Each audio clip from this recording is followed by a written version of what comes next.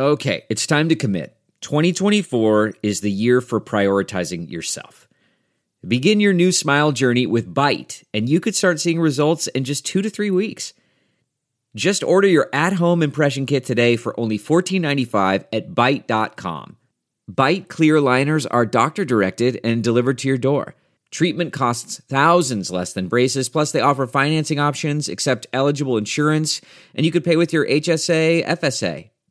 Get 80% off your impression kit when you use code WONDERY at Byte.com. That's BYTE.com. Start your confidence journey today with Byte. On MSNBC this morning, Joe Scarborough went on a rant to keep pushing the narrative that Trump supporters are terrorists. Watch. Just like I said after 9/11, never forget that the Islamic terrorists came to our country and attacked us. And you know what? I said we needed to call them Islamic terrorists. You know why? Because they were Islamic terrorists. You know what these people are? These are Trump terrorists. Call them by their name. Yep, Trump supporters are just like the al-Qaeda terrorists who killed 3,000 people on September 11th, 2001. That's right, Joe. So be ready, folks. This is what the next 4 years is going to look like. Trump supporters will be smeared as crazy and dangerous. The Capitol footage will be played over and over again, and it's all just a continuation of the dehumanization that I warned you about months and months ago happened over the past 4 years. Trump supporters were called racist, homophobic, sexist, bigots by the Democrats and the mainstream media, and it's really all just meant to distract from this.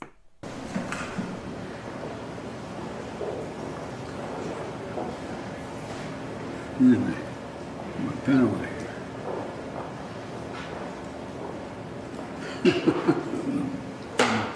What do you mean?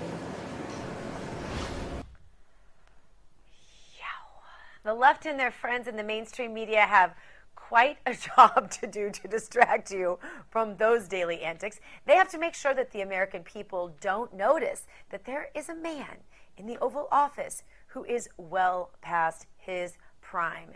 It's not his fault, but it is the fault of those who propped him up there in a job that he actually can't handle. His friends and family should never have done this. They shouldn't have allowed him to be put in the position of being exploited by those who want to control him and into the position of being an embarrassment right there on the world stage and representing America.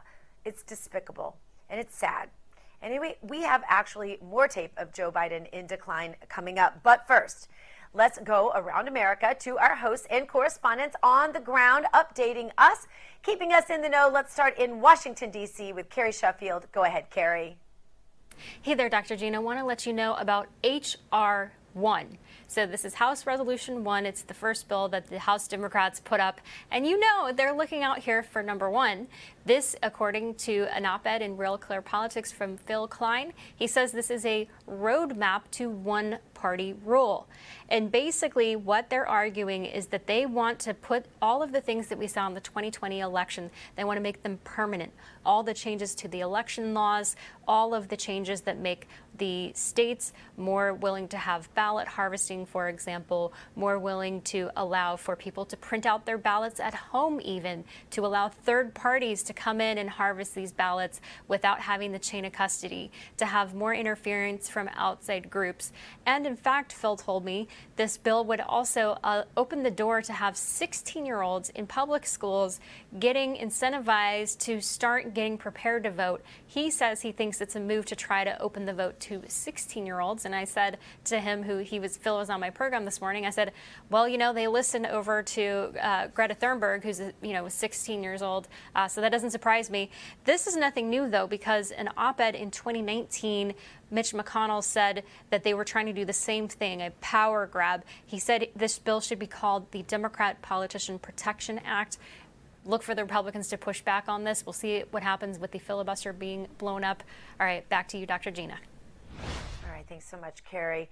Now I want to check in with Jessica Rivera in our Denver headquarters. Jessica, what do you have on the burner for us tonight? Well, Dr. Gina, I will be talking about a new Biden administration member. But before I get to that, I wanted to answer a question you actually had about my story yesterday regarding the dwindling water supply in the U.S. and farmland being bought up by the rich. You asked if it would improve public water because of the competition when it comes to things like taste, sanitation, etc. And I found out that there's actually a lot of water in the U.S. that is already a combination of public and private. Public for citizens to obviously live off of and use, and private to keep the water plants from going bankrupt. Like many things in the U.S., when the government is in charge, finances rarely balance out. So privatization has brought in the funding, but with that comes the private owners wanting to obviously turn a profit. So making sure citizens are happy with their service is not exactly priority when there are a lot of regulations that they also have to keep up with, which cost a lot. But now back to my story for today, the new member of the Biden. Thank you for that. Yes, I just wanted to make sure that I addressed that. I appreciate it, yeah. You're welcome. So now on to the new Biden administration member, the head of Washington State's Employment Security Department Commissioner and tech veteran, Susie Levine, will be joining the administration as the U.S. ambassador to Switzerland and Liechtenstein. But let's hope Levine doesn't have to deal with money in her federal position. And Dr. Gina, I don't say that jokingly. Biden made this decision to add Levine to his team even after she had delays in unemployment benefits and after she lost hundreds of millions of dollars to fraud during the pandemic as commissioner. Last year, local news channel King 5 investigated and confirmed the tech veteran's fraud detection software was so bad it was unable to even detect fake claims filed with stolen identities of 59 of her own employees, allowing fraudsters to get away with 120,000 fake claims that paid out more than $600 million. The latest update is more than half of that money has been recovered, but there are still millions of dollars out there that is pretty much unaccounted for and most likely won't be returned. So why would Biden pick Levine to join his administration? We know she held the same position under the Obama-Biden administration, and apparently she's a big advocate for companies to bring in Swiss-style apprenticeship programs to the U.S. and will be part of the Swiss Federal Institute of Technology, which focuses on education, researching, and technology transfers. So, Dr. Gina, the big question that still remains with Levine's promotion is, why would Biden still promote Levine after such a huge mistake and controversy on her watch? And is there really not anyone else qualified to be the ambassador to Switzerland and Liechtenstein, man or woman? Because if there is, this may be a perfect example of what the new administration's so-called privilege is going to look like, meaning no matter what mistakes you make and how disqualified you might be actually for the job, if you're a woman or any other minority, things won't be equal. You're actually going to get special treatment. Back to you.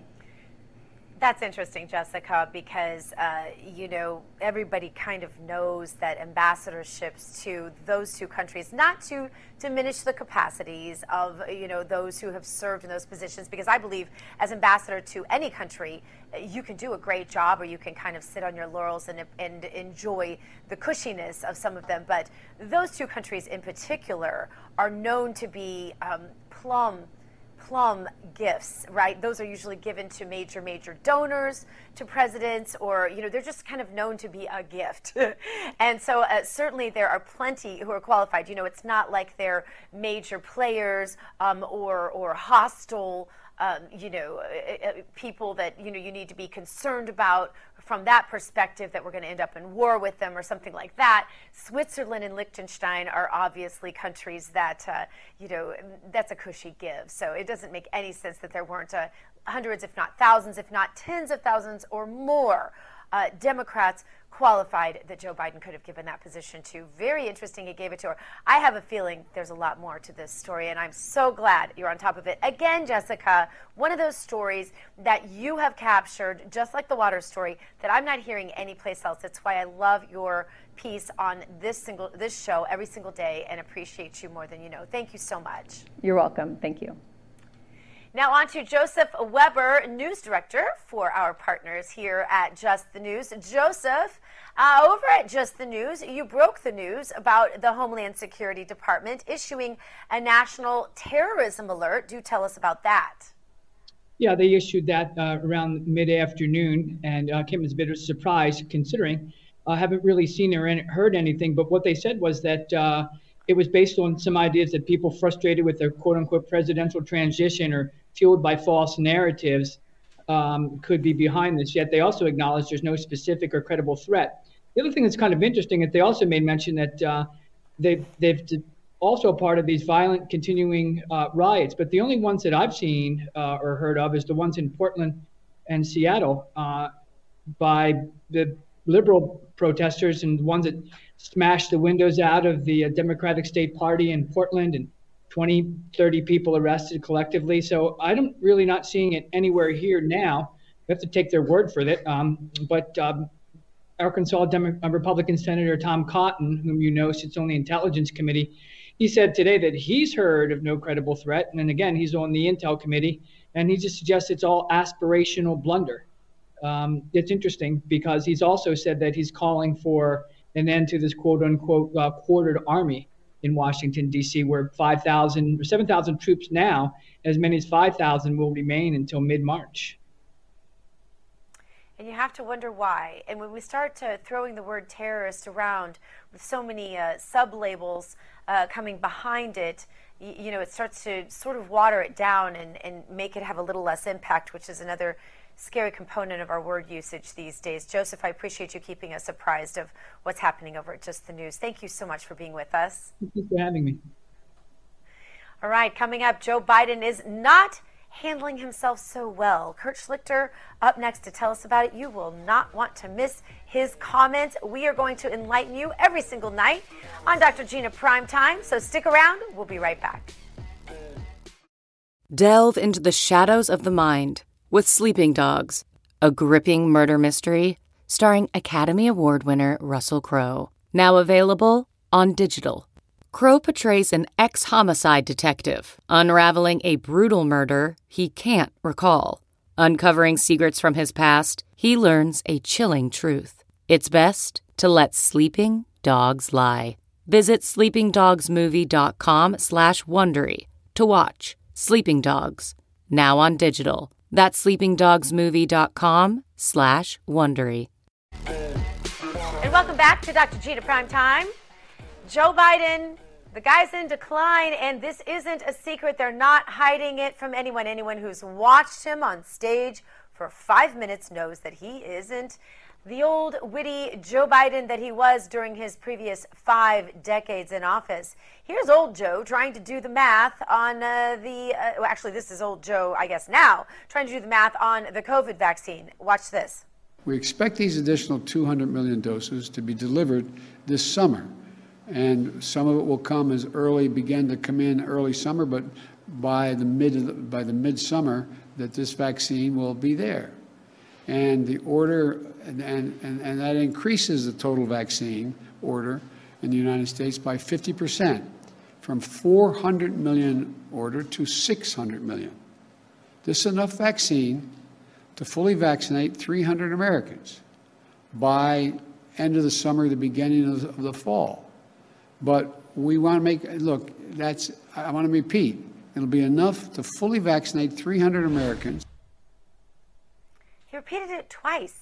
We're going to be able to vaccinate 300 Americans. He literally said that twice. It's one thing. I mean, we all misspeak. I do it every single night on the show. I did it actually leading into the segment. But when you do it 2 times in a row, we're going to be able to vaccinate 300 Americans by the end of summer. You hear yourself say it. And that's where you know it's a bigger problem. And it's daily. And it's not just daily. It's multiple times every day. It's sad to watch, and his family and friends in the entire Democrat Party should never have propped this guy up and pushed him into the most powerful office in the world. But it happened, and he's going to be here for a while. So here with me now to discuss, former White House Strategic Communications Director Mercedes Schlapp. Mercedes, thank you so much for being with us. Mercedes, Biden can't even figure out what to do with his pen when he's signing these dozens of executive orders every day. He can't figure out which way to hold the pen. He can't figure out where to put the pen when he's done with it. And then he looks down at what he's signing and he says, I don't know what I'm signing. This is sad and disgusting. And I want to ask you something specifically because you've been in those rooms when the president is signing bills, Mercedes. If you were standing there, honestly, next to the president, and he were looking down and he couldn't figure out how to use the pen, and he couldn't figure out where to put it when he was done, and he said to you, I don't know what I'm signing, would you be able to stand there next to a man who didn't know what he was doing like that? Oh, well, absolutely not. But you have to realize that Joe Biden is a scripted president. This is how they're rolling out the Biden presidency. They better invest in a lot of teleprompters because it's the only way that they can possibly keep him on message. Or if not, get a cue card. What was it, 300? I mean, it was 300 people getting vaccinated by the summer. It just shows you how he is just not capable of leading this nation. And the mere fact is that the Democrats have to be very nervous that he will not be able to take on the pressures of the presidency. I mean, Gina, you've been in the room when President Trump was in power, where he knew exactly the goals that we had to achieve, whether it was being tough on China, whether it was being tough on Iran, whether it was helping our allies like Israel. He understood the actions that needed to be taken. This is not the case for Joe Biden. We know that these executive orders are only part of satisfying the far left and their agenda that they've been salivating, waiting for the Obama third term. But I guess, as somebody who has been, you've been with him on the campaign, you were with him in the White House, it's hard for me to understand how those around him can stand there with a straight face and act like this isn't really happening. And, I always think about, your children were at home watching you stand there and put your stamp of approval as a mom on their future with Donald Trump as president. How do these people stand there and go home and answer to their families that this is the man they're representing as the competent, capable president of the United States? I can't imagine answering the questions to my own children when I got home after that. Can you? Well, I got to tell you, what's disturbing to me is the fact that you have a media that's very compliant, that's willing to give Joe Biden a pass and not ask him any tough questions. There might be one reporter or two that will actually ask a tough question, and yet Joe Biden, time and time again, will skirt away from the media, not get involved in a back and forth with the media, and he gets away with it. There is no coverage or very little coverage on what we're seeing in terms of the Joe Biden gaffes by the media and by the left-wing media. And it just shows that they are part of propping up Joe Biden. And that to me is disgraceful, because the job of the media is to be sort of that fourth branch, which is that of free press, making sure that you're asking the tough questions, that there should be a back and forth, that you're not just attached to one side. If that's what you want in terms of objective journalism, that's what we need to look for. But that is not what we're getting in a Joe Biden presidency. The media, the left-wing media, keeps giving him a pass, and they keep propping him up. You mentioned the media. My theory about the media, Mercedes, right now is that they have to do their best to distract, whether it's sleepy Joe Biden or China Biden, any way possible. You've got the corruption, you've got the incompetence. They have to paint everyone on the right as terrorists, just like Joe Scarborough did this morning. Watch. Just like I said after 9/11, never forget that the Islamic terrorists came to our country and attacked us. And you know what? I said we needed to call them Islamic terrorists. You know why? Because they were Islamic terrorists. You know what these people are? These are Trump terrorists. Call them by their name. And yet we have Antifa attacks over the last several weeks, and I don't hear anyone referring to them. I don't hear the BLM attackers that many in the Democrat Party have excused and in fact encouraged, and I don't hear them referred to as Biden terrorists. When is this labeling and dehumanization going to stop, Mercedes? Joe Scarborough should take a chill pill, okay? Like, seriously. He's having a meltdown. You know, I think what needs to happen is that the violence needs to be condemned on both sides. We should not tolerate in any way far-right violence. We should not tolerate far-left violence. But clearly, no one on the left ever condemns the Antifa violence, where the president and President Trump at the time did move forward, as did Attorney General Barr, to designate Antifa as a domestic terrorist group. And yet they are terrorizing cities like we've seen in Seattle. And so there's this huge double standard. And quite frankly, look, we don't have room in this movement for the thugs that did what they did in the Capitol riots. And we don't have room, you know, in the far left for them to also have Antifa dominate the streets and terrorize the streets. And what's so unfortunate is that what happened in the Capitol, those thugs really did a disservice to those American patriots who love this country, who want to stand up for our Constitution, want to stand up for our freedom to assemble, to peacefully assemble, and to make our voices heard. And that's why for all of us who have been part of this movement, it's been heart-wrenching to see what happened in the Capitol January 6th, because it gave the Democrats ammunition to try to take us down. And we need to fight back and do it in a peaceful way to tell the left, no more. You are not going after us. We are not the thugs in the Capitol riots. We are Americans who love this country, who stand for our flag, who want to ensure that our freedoms are protected. And yes, we are going to stop the far left propaganda that's coming not only from the Democrat Party, but from the left-wing media. Yeah, and couldn't agree with you more. We have to stand against violence in every form, on both sides, on all sides, no matter where it comes from. And I think that was really well put. But to paint whole parties or whole movements with a broad brush, I think is an effort to distract from what's really going on, in that we have a president right now who can't comprehend what he's signing, can't handle a pen.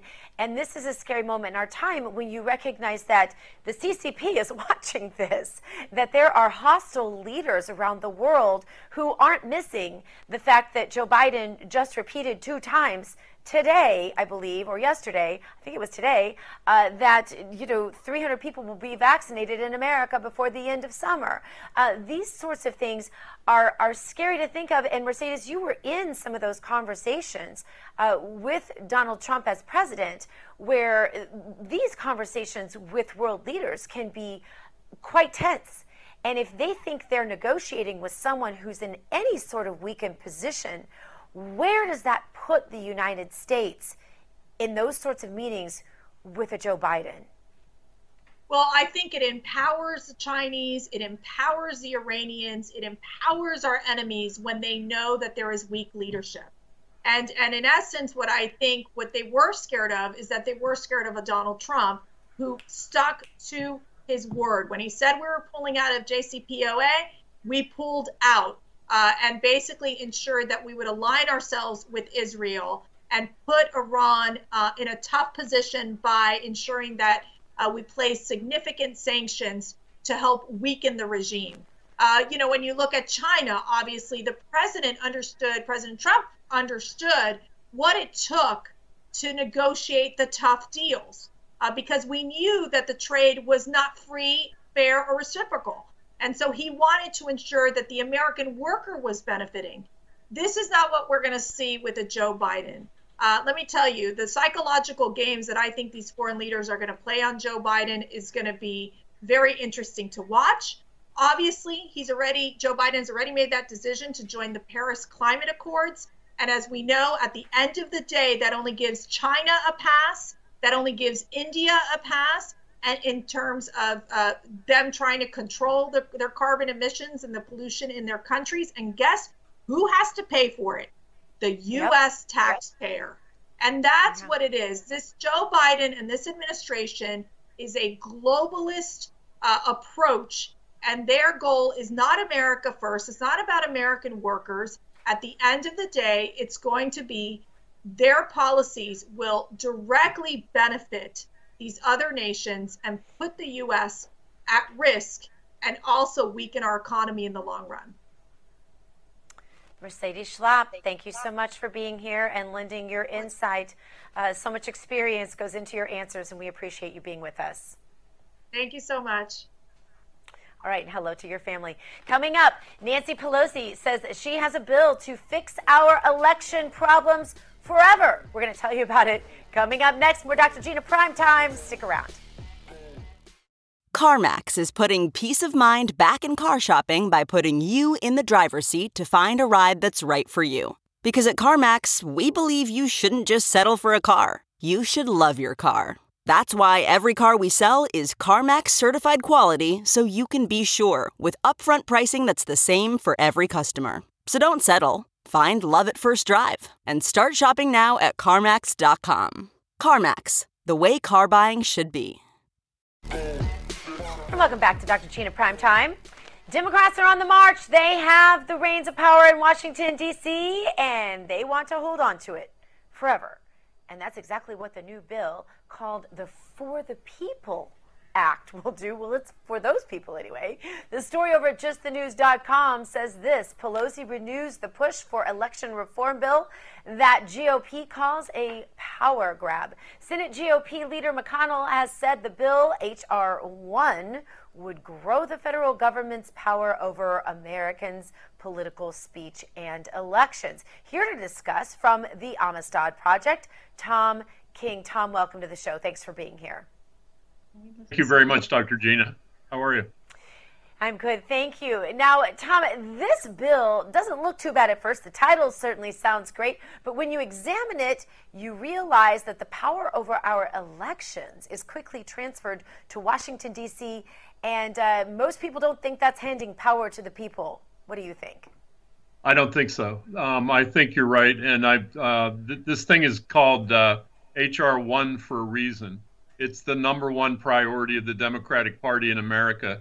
It's the number one attempt by the Democratic Party in America to take over from the states and from the people, not for the people, from the people, their rights to control within their states how their elections will be conducted. So if you really liked the 2020 election mess that was created in this country by the Democratic Party, if you really like that, you're going to really love H.R. 1.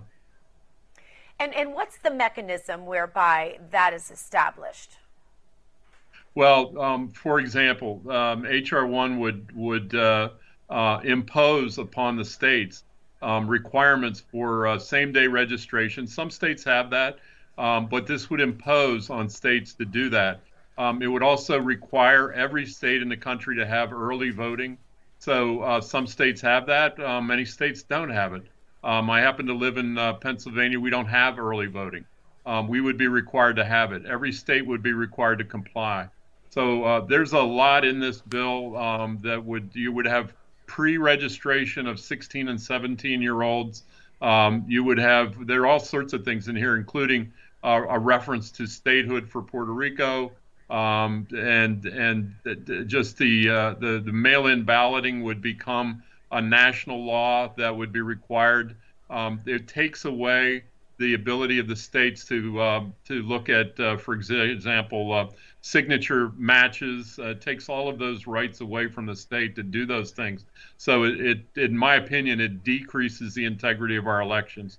Many of the things that the president complained about, President Trump complained about, would be codified, would become the law of the land. So in my view, this is a terrible power grab, as Senator McConnell said. It's a huge power grab by the Democratic Party. It's an attempt to codify all of the terrible things that happened in 2020, and in my view, it's just a terrible piece of legislation. And as you're ripping down that list, same-day registration, early voting, statehood for Puerto Rico, mail-in balloting, remove signature matches, does it address voter identification? You would not be able to require voter identification from people as we have done in the past. In Pennsylvania, for years and years since we had an election code, you could require voter identification, and that voter identification was overturned in Pennsylvania, as were a number of other things here, as in other states as well. So it's really. I'm sorry. And then I was going to also ask about the drop boxes, which also became infamous in this last election. Yeah, we, in the Amistad Project, so the Thomas More Society, and I'm part of the Amistad Project with Thomas More, and the Thomas More Society has done a fantastic job exposing what's been done with the Zuckerberg money and the Zuckerbucks that Phil Klein talks about and has talked about on TV a number of times. So the Zuckerbucks that they came into the election process, over $350 million from Zuckerberg came into the election process to buy things like drop boxes, which would be legitimized by this statute. The drop boxes in Pennsylvania were a horrible experiment. And also the other thing, Gina, is this reminds me as well, ballot harvesting would literally become legal under Act 1, under H.R. 1. So we fought both ballot harvesting, and we fought the drop boxes, the lack of security, the lack of chain of custody with regard to those ballot boxes. We saw, for example, in Philadelphia, we saw the mayor of Philadelphia trying to deposit 2 ballots at one time on TV into the drop box, which is against the law in Pennsylvania. We saw people dropping multiple ballots into drop boxes. We saw drop boxes that were in Delaware County, Pennsylvania. More than half the drop boxes in all of Pennsylvania were in one county alone, were in Delaware County. And that was all paid for by Mark Zuckerberg. So I have to believe that H.R. 1 is, by Representative Sarbanes from Maryland, this is more of the same. This is a continuation of the last election. And this is an attempt to do it while they're in power. As Senator McConnell is 100% right, it's nothing but a power grab. And does this at all address any of the electronic counting machines that we've heard so much about? Because, when I talk even to Democrats lately, they say, can't we just go back to the days where we just voted with a paper ballot? That's what people feel the most comfortable with. And there are many countries around the world that have gone back to the solid paper ballot. They feel like that makes them have something in their hand that they hold that's tangible, that tells them this was my vote. They can track it. It's easier to record a chain of custody, et cetera, et cetera. Well, I agree with you. And what's going to happen here is this will be federal legislation for the first time, mandating to the states the systems that they have to employ with respect to voting. And so once you get into that, once you open that door, and it talks about the election systems, the systems that are purchased have to be manufactured in America. But once you begin to dictate to the states what sort of systems they have to have, you gain ultimate control over the states. And you gain ultimate control over what company, for example, produces the system that you like the best or that you think is most advantageous to you. I think all of this, Gina, is just an undermining on a constant basis of the integrity of the system, and I think that it causes Americans to pause and to be concerned about the integrity of their elections. Everything that we see in the news today and everything that's gone on in this past election. And by the way, there are still cases up in the U.S. Supreme Court dealing with the last election that haven't been finalized yet. So as we speak, I just think H.R. 1 and its imposition of all of these things that are contained that we've talked about, what you and I've talked about today is sort of the tip of the iceberg. This is a comprehensive bill. Nancy Pelosi, Sarbanes, and the Democratic caucus in the House it's absolutely just a power grab. Now, Pelosi says this bill eliminates the dark money, making super PAC donations transparent. I mean, that sounds like a good thing. Is she right on that one? all this, they can spin this all they want. They can try to make it sound as great as they want. If all you have to do is look back at the last election with President Trump, and you saw money. You talk about dark money. Dark money poured into the 2020 Democratic coffers. If nothing else, just look at the $350 million that Zuckerberg put in to finance the scheme that the Democrats put together in Wisconsin and in Michigan and in Pennsylvania and in Georgia and in Arizona, places where we were involved as the Amistad Project, trying to secure voter integrity for each of those states. So the dark money flowed into this election on the other side of the fence, and what they're talking about is what they're trying to do is undo Citizens United, the U.S. Supreme Court case that allowed for First Amendment rights for everybody, and that's exactly what this bill is trying to undo. I don't think there's much doubt just looking at this would be the end of the two-party system if this were passed and signed into law. Will this pass? Well, that's beyond my capability to tell you whether it's going to pass or not, but I'll tell you what, if it does pass, it is I also serve as the general counsel for the Republican Party of Pennsylvania, and I will tell you that we have grave concerns about this being ramrodded through a Democratic House and now a slim but Democratic-controlled Senate, and what we've seen in the early days of the Biden administration leads me to believe that he would sign whatever got to his desk as quick as he could. So we have grave concerns about it. I'm very concerned for the Republican Party, but I'm more concerned for the American public, and I'm concerned about states' rights and the right of states to conduct their own elections and in a fair way. I'm with you. I'd sooner go back to paper ballots than to do this. And have you heard from any of those Democrats that they might think this bill is a problem? I have not, but then I'm not the likely person to hear from too many of them. So, but I've not heard. They're probably the only time I hear from them is the veiled threats that we get and the complaints about our standing up for the president and our standing up for our elected officials and standing up for Americans' rights. The challenges that we've made in court were intended and on behalf of the Amistad Project. Those challenges were intended for election integrity, Republican or Democrat. It wouldn't matter. But no, I haven't heard any concerns from the Democratic side.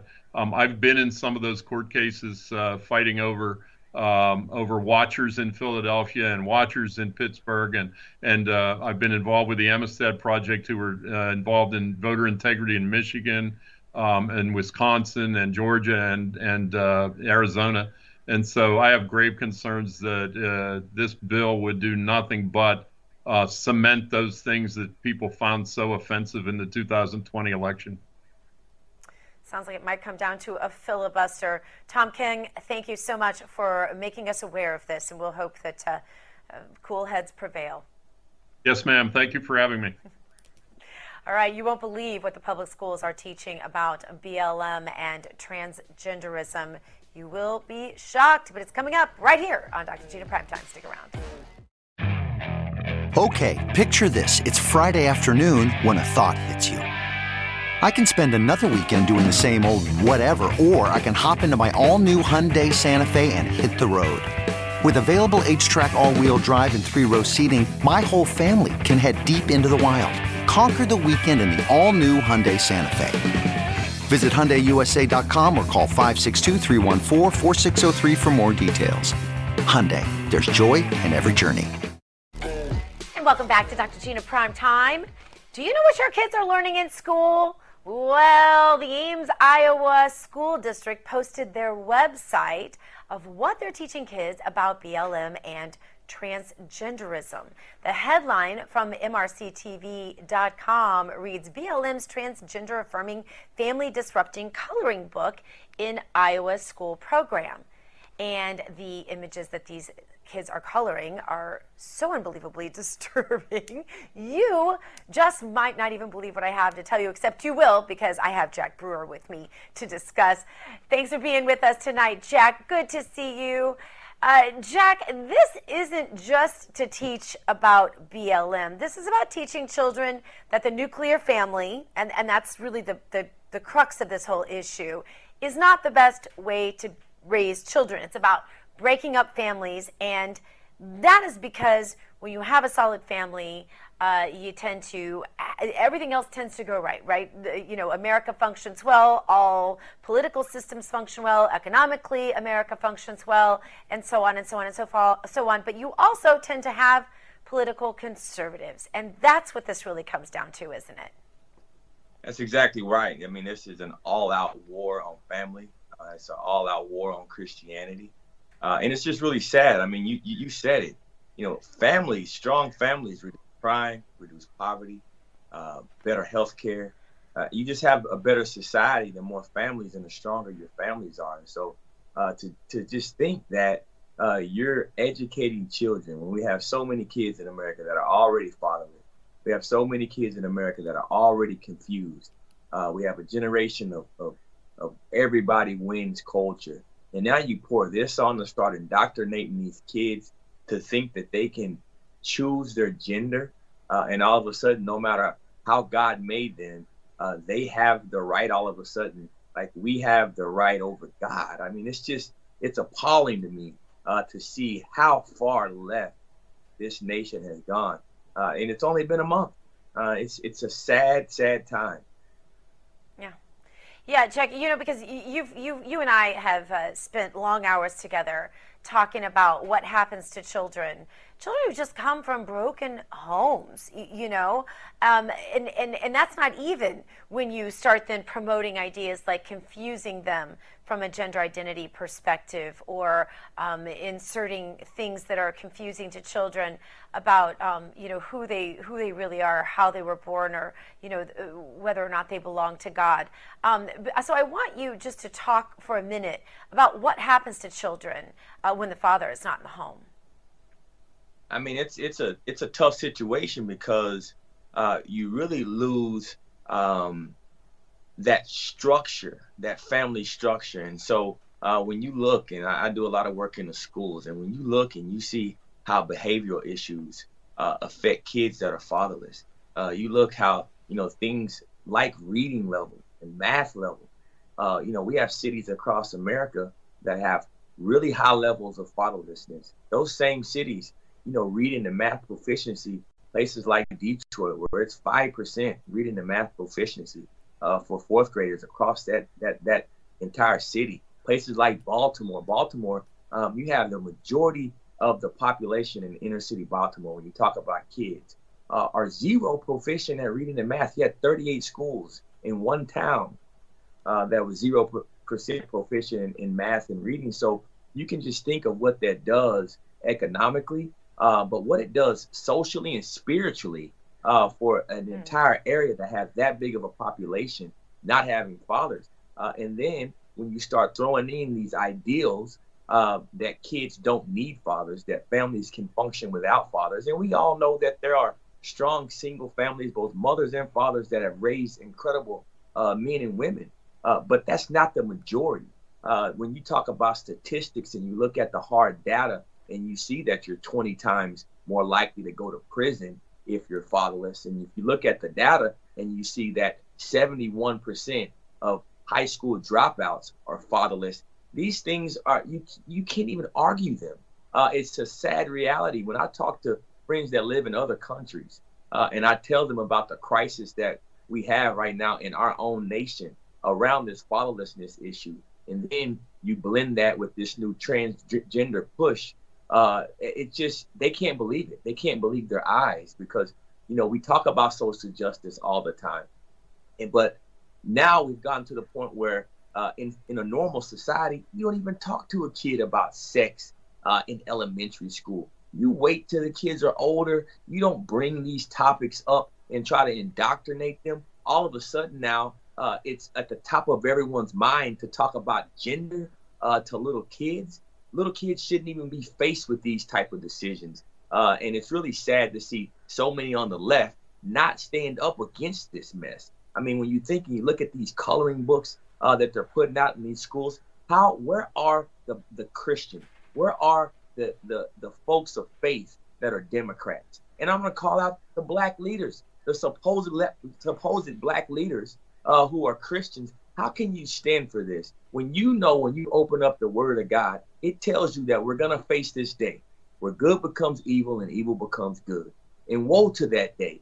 And we are right in the middle of it. And I just encourage all conservatives to continue to speak the truth and to stand up for the word of God, because like no other time that I've been around, we need it right now because the truth has been lost.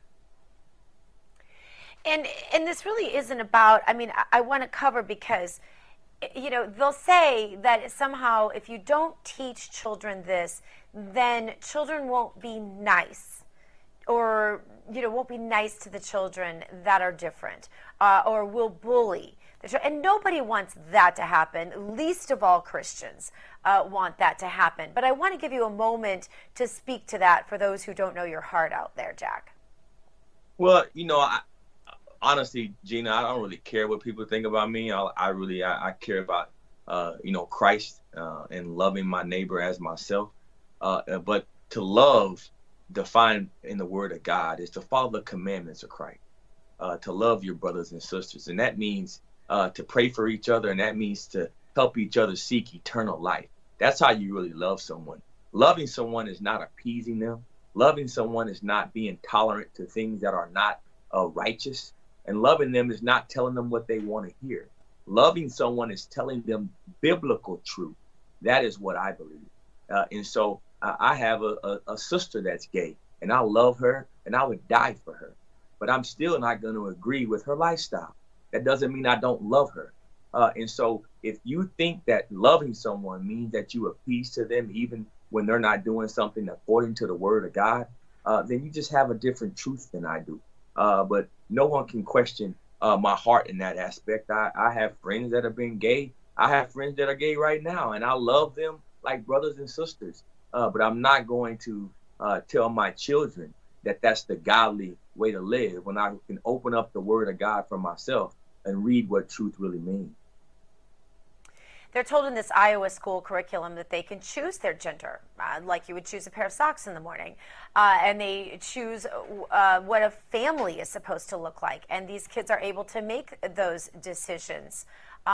Jack, this is just a lot for a child who's just supposed to be learning math and English, right? It is. And it's really a war on Christianity. I mean, you're teaching now anti-Christ principles. They want to pull religion out of schools. They want to take Christianity out of schools. Fine, go there, but don't go against the word of God and teach anti-Christ principles in that same breath. That's not right. Yeah. And so, for me, that's really where the stand is. I mean, I love everybody. If you want to be transgender, you should be able to do whatever you want. Decision and choice is paramount in the word of God, and it's paramount in Christianity. And everyone can make their decision. I'm going to have to leave it there, Jack, because we're out of time. I'm so sorry. But that's a good place to leave it, right in the hands of God. Thank you so much for being with us. Thanks to all of you, your real home for real news. Hug your children. Love your God. You go boldly now and live the truth. There, we got it out. Good night.